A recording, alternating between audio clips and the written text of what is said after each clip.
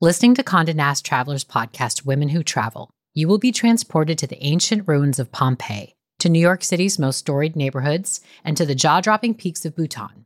It's the best of what you love about traveling, experiencing different people, cultures, and perspectives, all from the comfort of your own home. Each week, join host and global journalist Lale Alikoglu as she shares her own experiences along with those of self-identifying women travelers from all over the globe. How do the bestie comedian pairs of Shir Zamata and Nicole Byer navigate travel together? What can you realistically expect from your first global solo travel experience? How is dance used as a tool for healing in Indigenous Australian communities? If these questions piqued your interest, pack your bags and go on a journey with Women Who Travel. Available wherever you get your podcasts.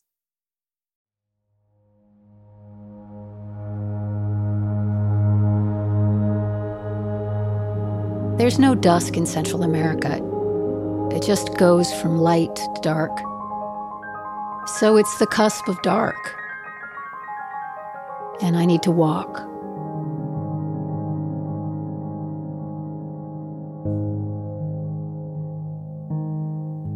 I walk and walk and walk through the urban streets. The air is dry and hot, punctuated only by the smell of burning garbage. Laundry hangs limp from the windows.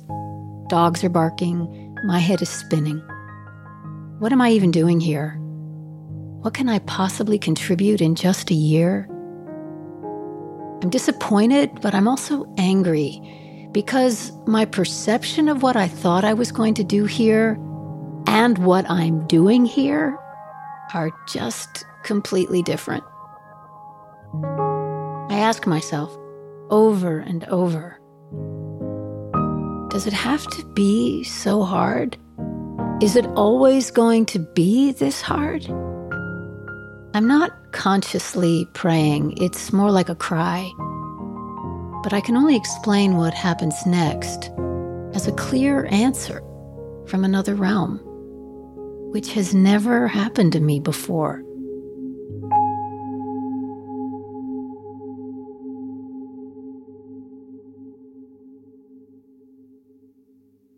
Marion Budde made headlines last year when, as the Bishop of the Episcopal Diocese in Washington, D.C., she condemned the use of tear gas against peaceful demonstrators on the grounds of St. John's Episcopal Church.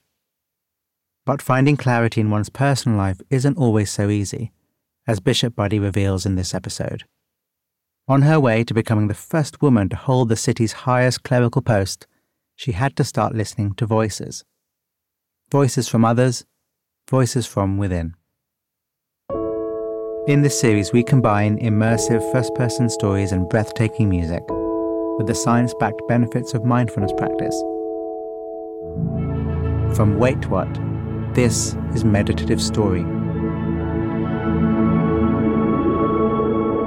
I'm Rohan, and I'll be your guide.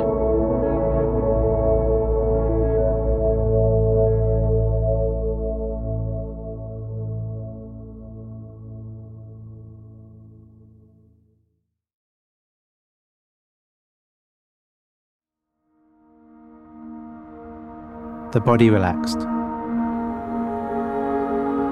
The body breathing. Your senses open. Your mind open.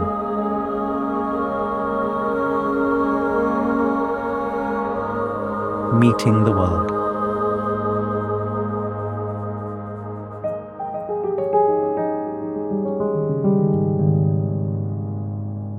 I've fallen in love.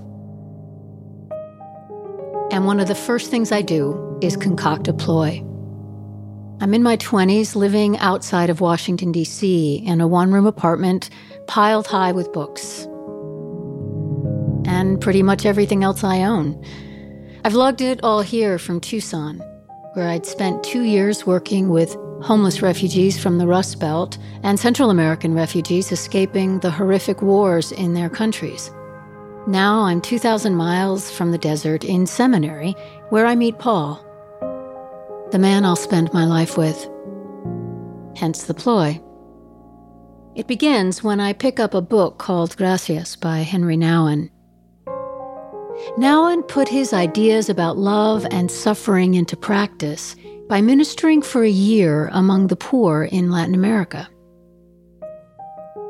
I feel an equally strong pull to Latin America myself, and I've just learned that it's possible to do so as part of my education, to work for a year in a home for abandoned children in Honduras. But Paul isn't as taken with this idea. After leaving his pursuit of the Roman Catholic priesthood, he's just begun a new vocational path in aviation technology. I'm conflicted. I don't want to choose between my calling and my relationship.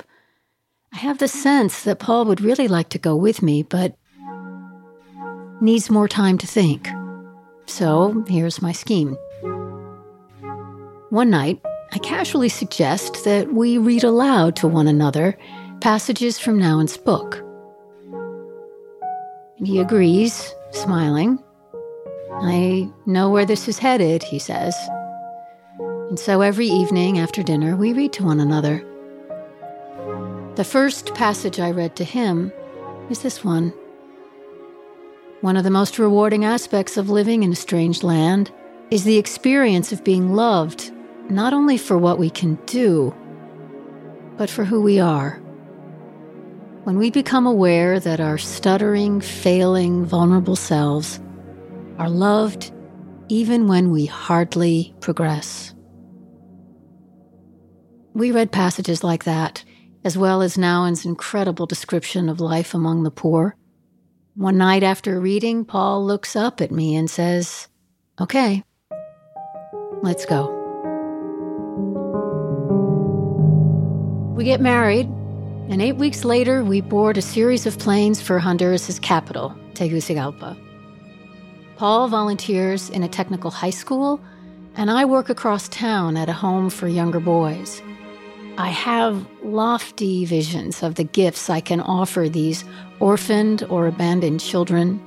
I feel a sense of responsibility to them. Their plight stems in part from the instability caused by American foreign policy in the 1980s, when Honduras was the U.S. platform for exercising its influence in the region. My classroom is a corner of a converted lunchroom.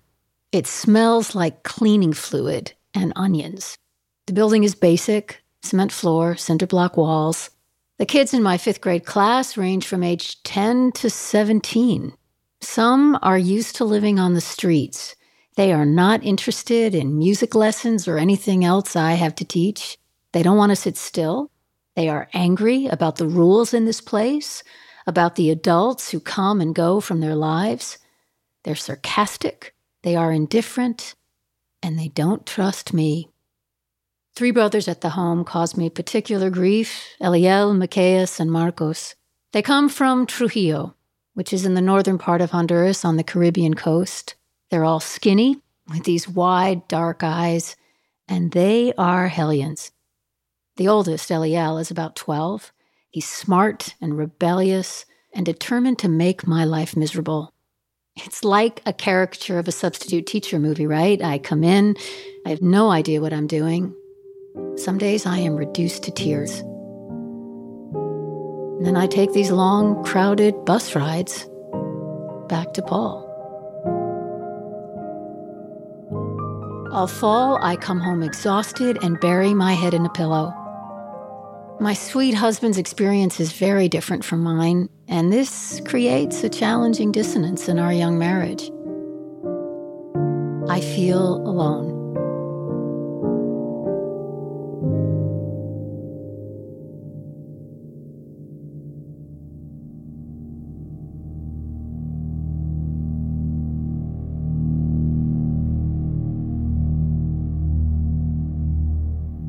This is a low.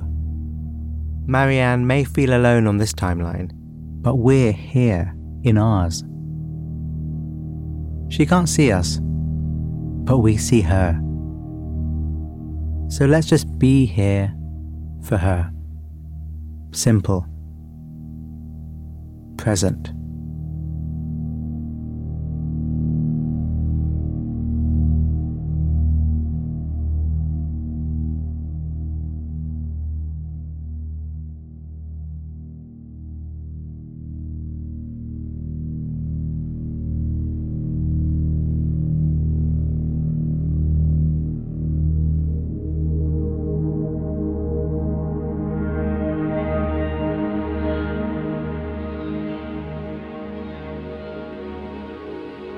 One afternoon, Eliel and one of his classmates are throwing things back and forth.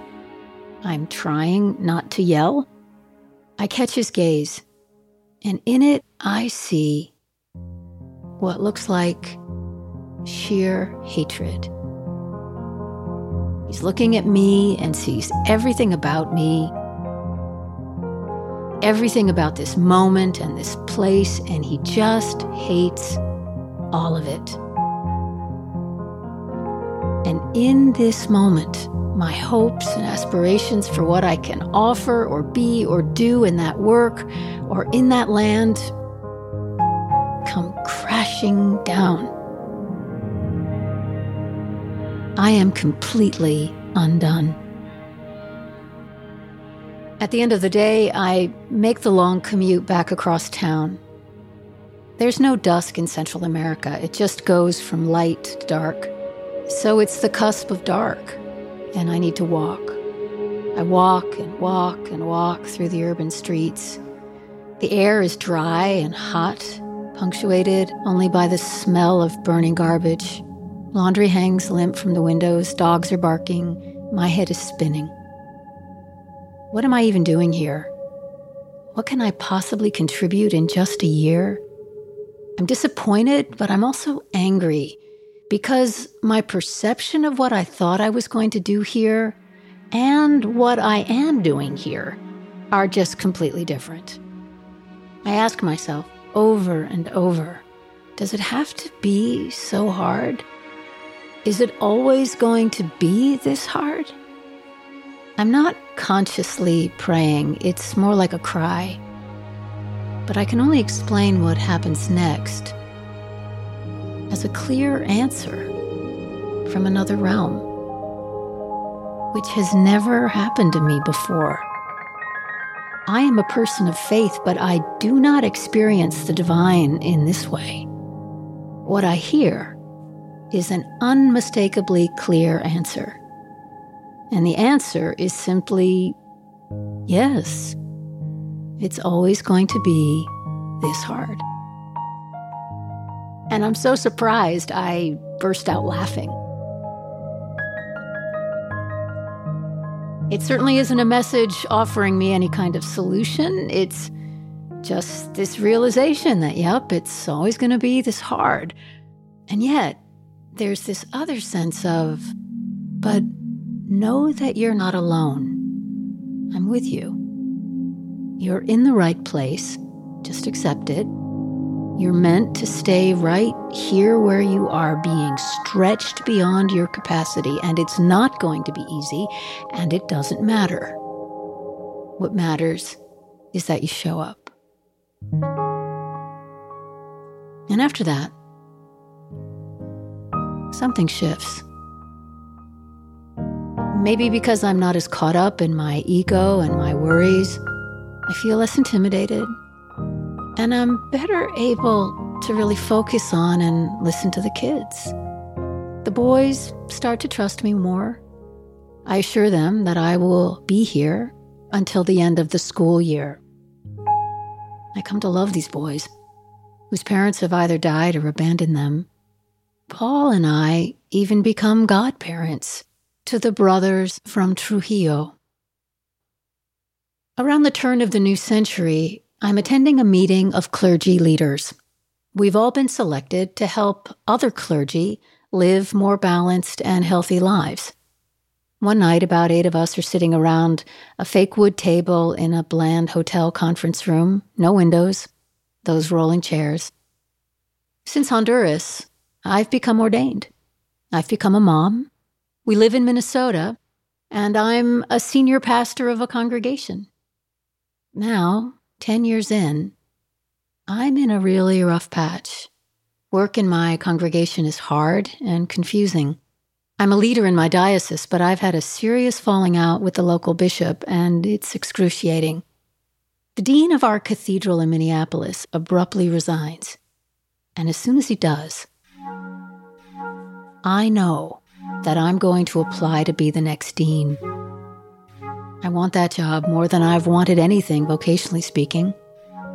I'm one of 3 finalists, but I bomb the last interview. It's just the worst interview of my life. I even think as I'm talking, this is going really badly.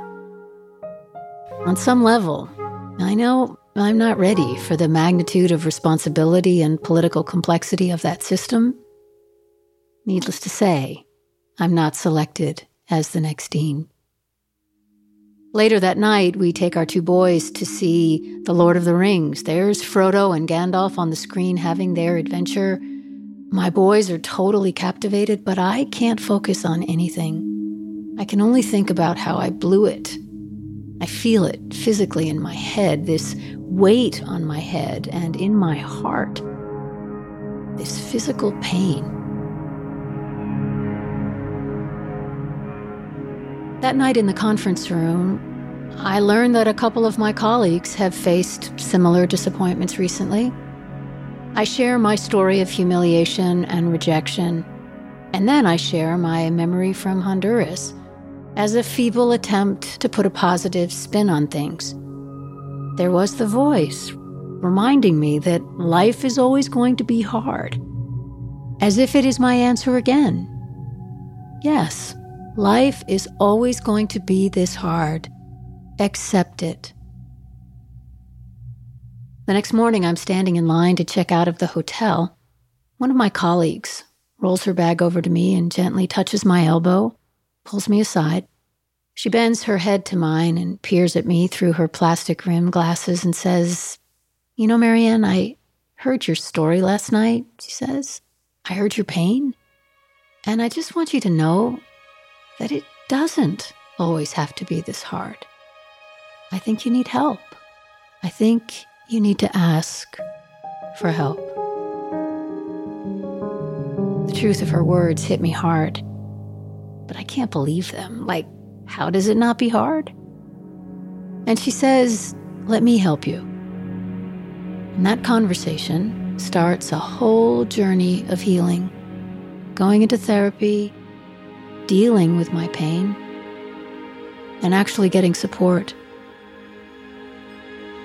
I realize that God or the universe or whatever divine belief you may have doesn't just show up to help you get through hardship. Sometimes it comes to lighten the load and to give more grace, to give freedom.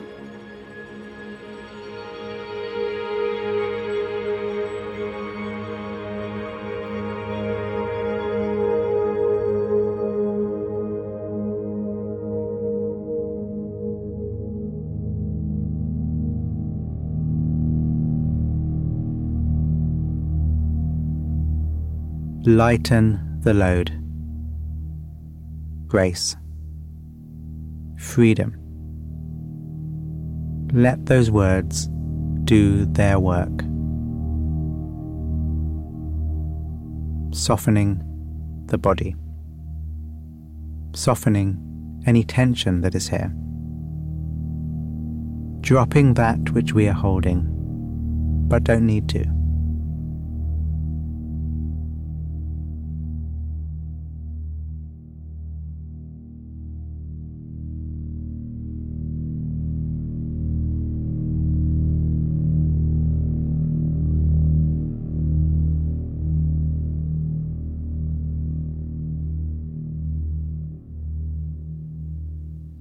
Inspired to be more open in my conversations, I have another talk with a friend who tells me about his experience with medication for depression. And I listen as he describes all that he is no longer carrying around. And I think, I had no idea that that was possible, that it could be different inside my head. I gather up my nerve and talk to a doctor who says, yes, this could really help you. Medication is not going to turn you into a new person. You're still going to be who you are. But you don't have to carry a weight with you all the time. This is part of my healing process. Learning that I can ask for help. And I do. from friends, from colleagues, doctors, my therapist, from Paul. I learned that hardship isn't the only path to enlightenment. The goodness of humanity can get you there. The wonders of nature, the miracles of medicine. There are multiple avenues to joy in the world. The trick for me is to be open to that joy, or to moments of that joy, even when we are doing very hard things and living in dark times. It's a muggy day in August in Minneapolis. I'm riding my blue road bike around the city's chain of lakes. 3 of them sit near my house, making a loop of about 10 miles. I'm training for a century ride, so today is a 60-mile ride. I need to train, but I also need to think for the 4 hours or so that it will take. I need to make some really big decisions. Although I'm here a lot on weekends and vacations, I now live most of the time in Washington, D.C., where 10 years after that conference, I become the bishop of the Episcopal Diocese. I love the nuances and challenges of the job. I love that my office is on the grounds of Washington National Cathedral, where I can walk out into the Bishop's Garden and marvel at the spring blossoms. But once again, I feel the conflict of my vocation versus my marriage. Back in seminary, I talked Paul into coming to Honduras with me. But now, Paul isn't ready to leave his job in Minnesota, so we commute back and forth. Our boys are grown. I feel badly because I know I'm not fully showing up in my marriage. I seriously wonder if we should separate. It's a busy day at the lakes. Families with young children play on the beaches. Brightly attired joggers and walkers use the path parallel to the bike lane. Big green trees line the paths. I ride, lap after lap. The halfway point, I stop to eat a banana I've tucked into the back of my jersey, drink a lot of water, and I keep going. What I'm waiting for is another message. Clarity on what to do, like the message that hit me on the street all those years ago in Tegucigalpa. I'm on my 5th lap when the tears come. They are tears of gratitude, because there is no answer. And that, to me, in its own strange way, is a clear message. I'm not going to break up this marriage without absolute clarity. And there is no clarity. I sit on a bench at the edge of the lake, and it's like the universe says to me, you have your answer. You have your answer. It's a truth that settles into me. Our problems don't disappear, but the weight of the decision has lifted. I feel lighter and better able to be present, to listen. These days, when I'm able to catch a brief stroll among the flowers and stones of the Bishop's Garden, I think a lot about how we experience a connection to a higher self, what in my faith we'd call the presence of God. For me, it's in those times when I am most vulnerable and honest with myself. Walking in that neighborhood in Tegucigalpa, certainly in that conference room, and then on the bike, having the sense that I can really use some wisdom and some goodness right now. And when it comes, it is such a gift. It doesn't come often, but I can go for years on a moment like that, a moment that settles a struggle. Even if the conditions of the struggle don't change, I'm settled in it. And I can go on. And it turns out, you can find yourself in what's easy, not just in what's hard. I'm learning to savor rest and renewal and joy when the doors open for us. Sometimes it has to be hard, yes. But those doors of joy may open for a moment. And when they do, how miraculous it is to be ready.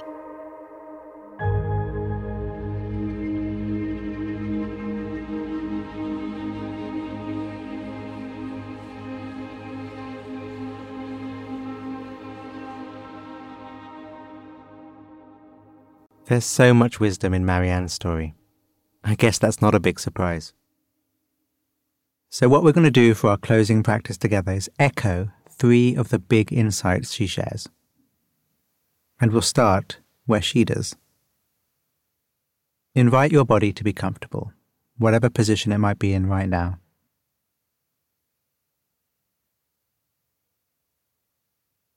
And even with that kind invitation, there will be areas of tightness or unpleasant sensation. Can you locate one?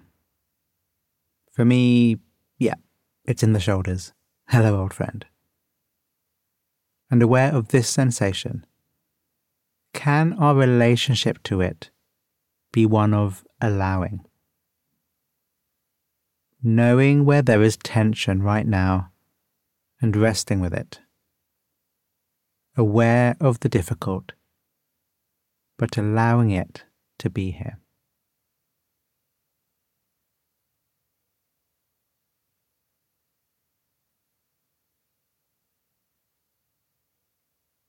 For a lot of people, this is what they think mindfulness is.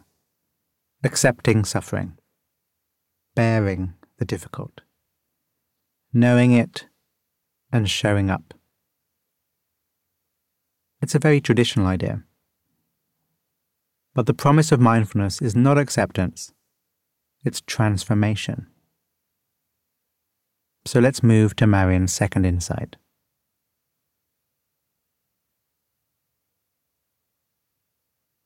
It's a kind of alchemy, turning our heavy, dull lead into that which glitters. For Marianne, it's about finding what works.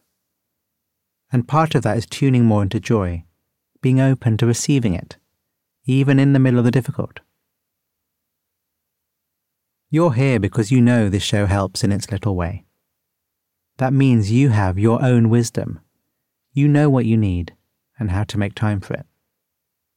Appreciate that. You might not think that you're wise, but trust me, you are. Allow any warmth or joy or smile or softness to be here. Receive it. Hardship isn't the only path to enlightenment. It may be the most traditional one, but it isn't the only one. There is also joy. What if the process was as fun as the result? Because our minds can default to the negative, it can take work, take energy, to lift it up to rest with the lovely path. But it is possible. So let's notice any pleasantness that is here, anything that's lovely. And if nothing's obvious, notice the absence of pain. No toothache, no anguish. Just this calm coolness. That is pleasant too, when we can tune into it.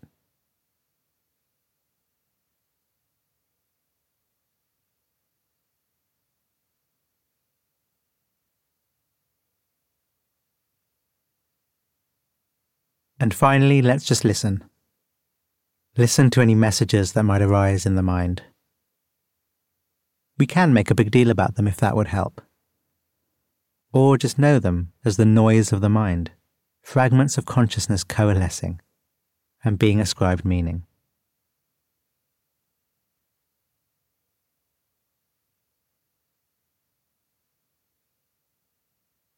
Thank you, Marianne, and thank you. You know, the team here at Meditative Story work hard. I've never been involved in such a passionate production. And knowing that so many of you get to this point with such full hearts means so much to us. Thank you.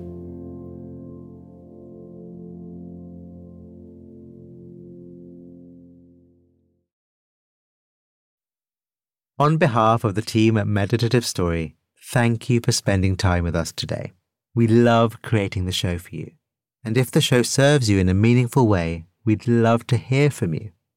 Would you take a minute right now to write us a review in your podcast app? When you leave a review, it really inspires our team, and we're a group who derive so much energy from understanding how Meditative Story impacts you. It's also a way for you to pay it forward by helping others discover the show. So if leaving a review speaks to you today, we'd really appreciate it.